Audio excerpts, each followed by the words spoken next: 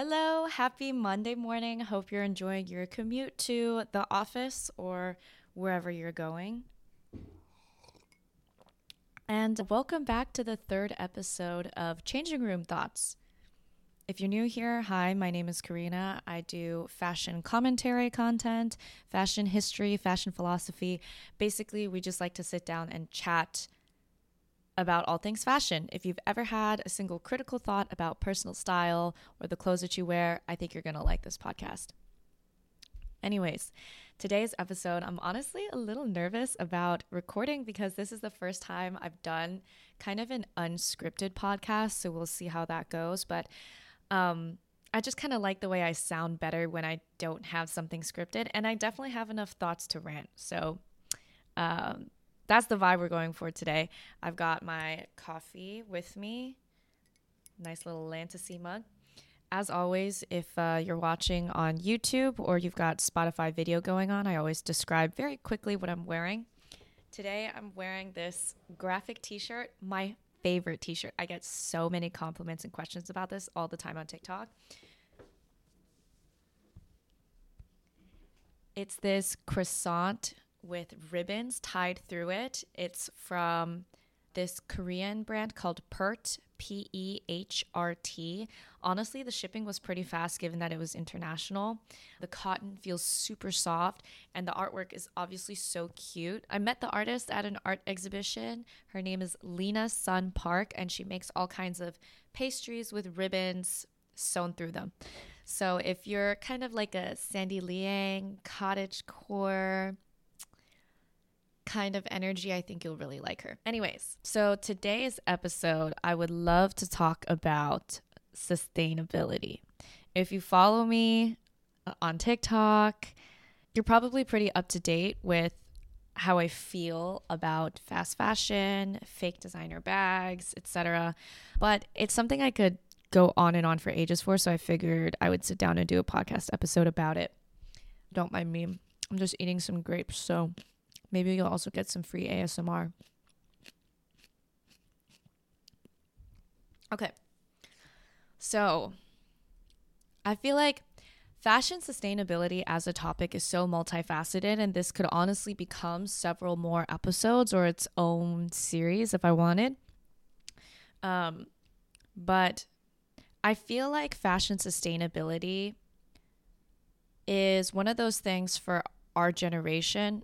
I consider myself like Gen Zennial, but I consider fashion sustainability an existential problem for me because I love fashion. I love self-expression, but I'm also, I would say, educated and aware about its effects on the degradation of our planet, sustainability, and the overconsumption of natural resources, the exploitation of labor.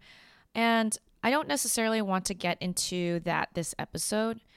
But what I want to talk about is how fashion and the fashion industry as a whole, as an infrastructure, supports this kind of sustainability and what functionally I've been thinking about that we could do about it, just kind of looking through the apparel manufacturing industry through a critical lens. First thing I want to talk my shit about is what we even consider the fashion industry, because I think this is very interesting to me as kind of someone who's always considered herself an outsider to fashion, looking in. When people think about the fashion industry, there's honestly really two fashion industries happening.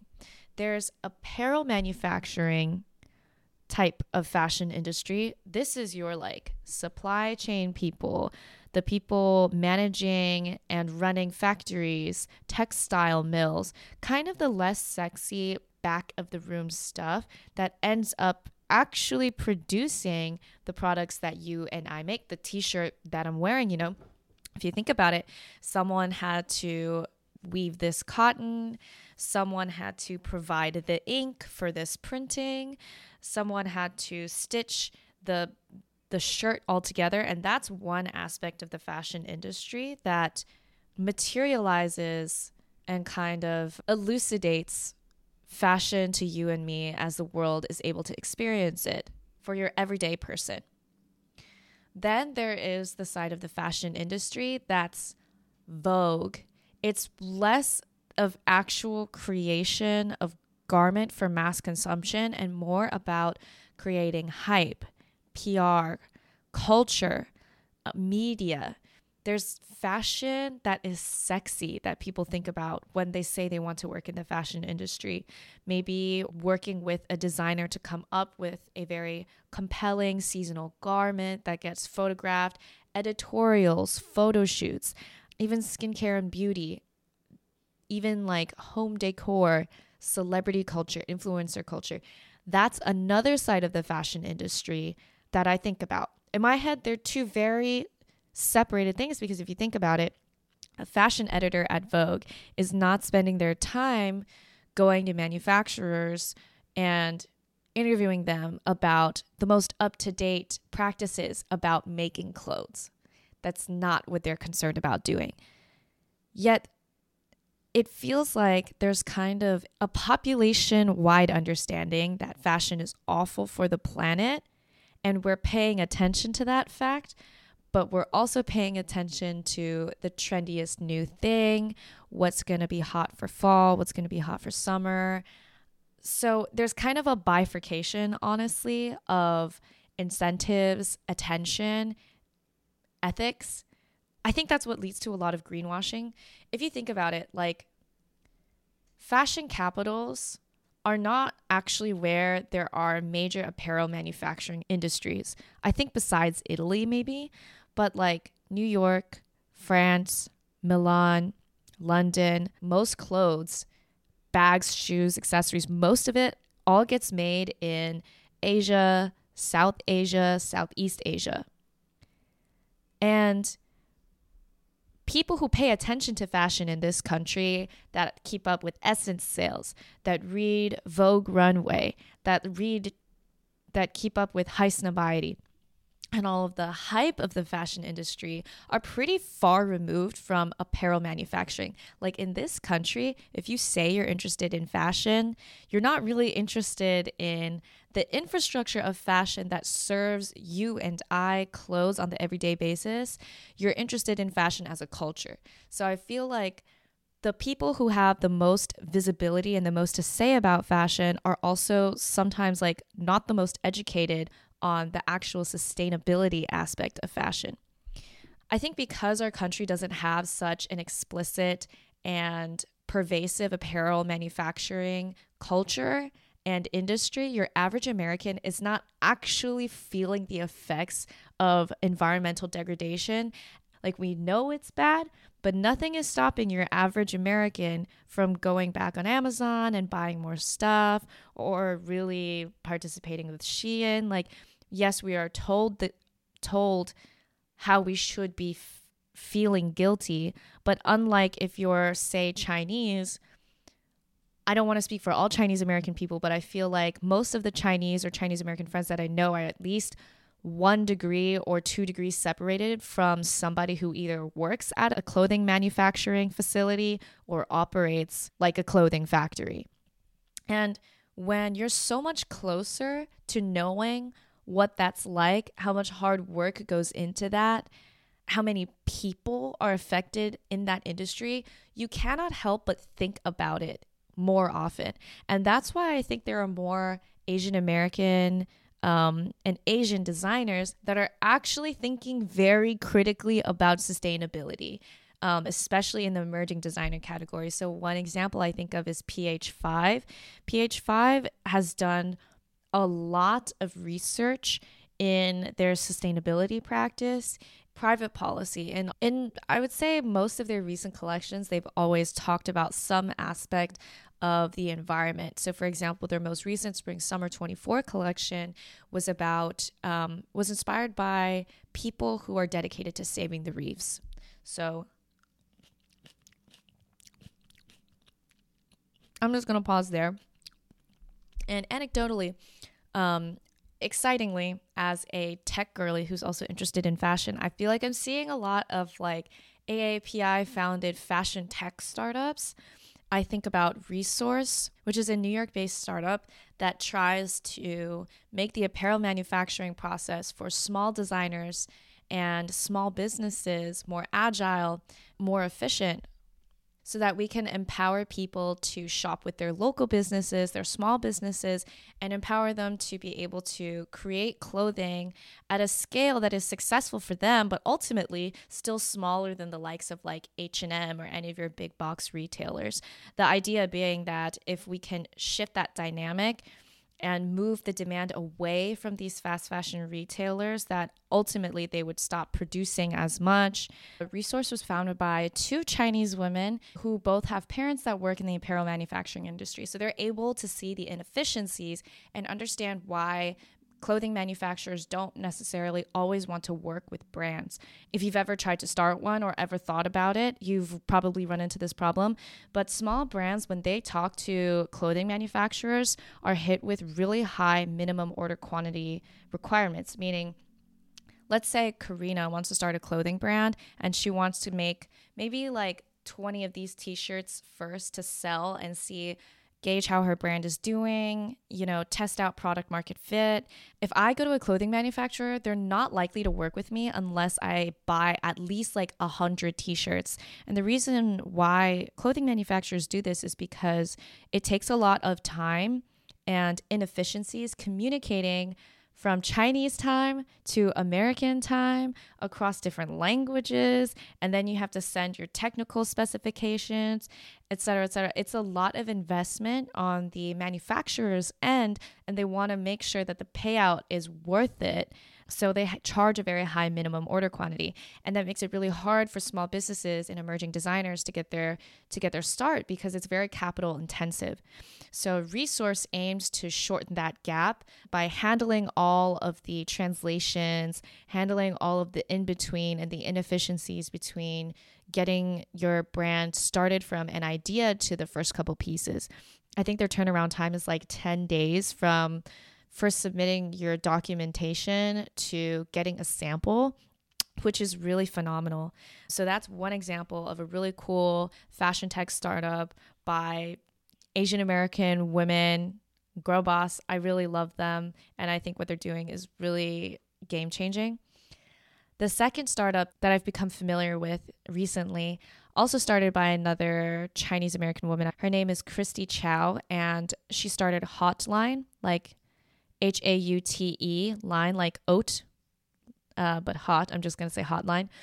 And she is doing luxury clothing rental. Now, before you click away, before you're like, yeah, we've seen it before. There's Pickle, there's Rent the Runway. No. The way that this woman has curated these clothes is immaculate. Like, she very clearly has her finger on the pulse of fashion culture because she's got things like Fancy Club, Fiorucci, Sandy Liang, Shushu Tong. Like, she gets all of the really hype up and coming designers whose price points are a little bit higher and definitely in the luxury category that you actually want to rent, because all of the stuff on Rent the Runway is kind of basic. It's not really that special. When you rent clothes, at least when I rent clothes, I want something that is a statement piece, because if it were a basic and I really liked it, I probably would buy it. Right? So what Christy is doing over at Hotline, I really like, because I think as someone who has definitely wanted to try out these brands, but I don't have the funds to do so, this is a really great way for me to validate. This is a really great way for me to experience like the best of fashion. I really think that the future of the luxury clothing rental game is all about curation. And Hotline is one of those rare situations where I see a blend of those two sides of the fashion industry, the culture industry, where Chrissy is picking all of the hottest designers and the most up and coming fashion, the stuff that's all over TikTok. And she also has a handle on how popularizing the rental of luxury fashion is going to ultimately take away the demand for the manufacture of unused or unworn garments. So part of the revenue gained from the rental goes back to the clothing manufacturer or the retailer or the brand. So there's an incentive there to produce less and sell that clothing out wholesale to Hotline. I'm getting coffee with her next week. I'm excited to hear more about her thoughts on meaningful sustainability. I think that's the thing is like for the longest time, and what feels so frustrating is that we know that there's a problem with fashion and sustainability, but no one has actually offered solutions to move the needle. Because the biggest problem isn't necessarily that,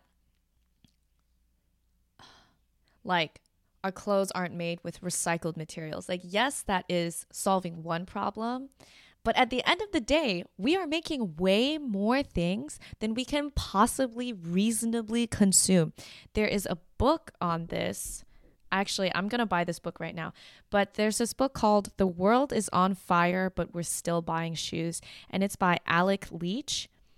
Alec Leach used to be a fashion editor for High Snobiety. And basically, this book is him documenting how jaded he feels about sustainability in the fashion realm, because as an editor, he would go to all of these sustainability conferences, these fashion sustainability talks, and learn all about it, but would feel so discontent and unsatisfied because there was so much greenwashing that despite all of these innovations in how the clothing is manufactured or how it's being marketed, at the end of the day, like, it's great if you've figured out how to make viscose like good for the environment, but it doesn't change the fact that you're still making thousands of dresses no one's going to wear. Like, that's still a waste of time, resources, capital, and probably leading to the exploitation of factory workers to do so. So that's a book that I've been recommended that I've been really meaning to get into. But yeah, something that's been giving me so much hope is just this growing group that I've started to notice of girlies in tech and other like non-fashion related industries that have an interest in fashion that have shifted their focus to solving this problem in a meaningful way. Oh, another theory I have as to why sustainability in fashion is so bad is because even though we've gone through kind of a technological revolution, Web 2, then Web 3, and the internet and smartphones, et cetera, I feel like fashion as an industry as a whole has been overlooked by the technological innovations that have been applied to other industries because, and I did a lot of research into venture capital when I was an undergrad. I even wrote a book about it. You can actually find it on Amazon. Shameless plug. But it was interviewing a lot of female VCs about their experience. I digress. My theory is that because venture capital has been responsible for funding so much innovation in the last few decades, but it is such a boys' club, it is such a men's thing, a straight man's thing, that I think there's been underinvestment in fashion to become more sustainable. Actually, something that I find really interesting that most people don't know about is that, we love to shit on Shein. Shein's major investor is Sequoia Capital, which is a very famous Silicon Valley VC. And you can see this reflected in their success and scale and growth because they basically took agile methodology, which is used across technology to iterate quickly and produce products that fulfill customer needs in an expedited way, and applied it to the apparel manufacturing business. It's honestly, as a business feat, quite impressive. As a supply chain feat, really impressive. So if that is what we can accomplish with VC investment in a company that is fast fashion, what can we accomplish if we took the same level of capital and intention and invested it in supply chain innovations that are better for the environment? Some quick facts about Shein, because I talk about Shein a lot and I feel like fast fashion is such a hot topic. Shein's valuation has humbly dropped by a third from 100 billion last year in April to 64 billion. I think there is a prevailing culture in technology and venture capital, especially because it's very male, that the kind of more hard science, more infrastructure, more like shipping, and like software and enterprise, business to business, software as a service, like those industries get a lot of attention from tech and VC. But fashion is kind of seen as this frivolous thing. Like, like we're all aware of the joke that software engineers don't dress well, that people in San Francisco don't dress well. It's kind of true. And there is this culture where if you do dress up a lot, it's just kind of like, why are you putting in so much effort to something that is really frivolous and unimportant? Like the whole Mark Zuckerberg wears the same black t-shirt and jeans because it's a waste of time to think about what you're going to wear. Like, I just think that's so sad because like self-expression through your clothes is such an integral part of the human experience. And it makes me so sad when my straight male friends tell me like, oh, like, love to wear that, but I feel like people would question my sexuality. Like, why can't you be able to fully express yourself without having to fear of the way people are going to judge your sexuality? Not me defending straight men. Ew. Anyways, but I think that that's really sad. And I really believe that we deserve to live in a world where we can choose to express ourselves, show off our individuality, and experience the joy of wearing art without feeling guilty about what it's doing to the environment and without feeling shame about how other people are going to make unwanted judgments of you. So for me personally, I see myself and my life's work as being around this problem.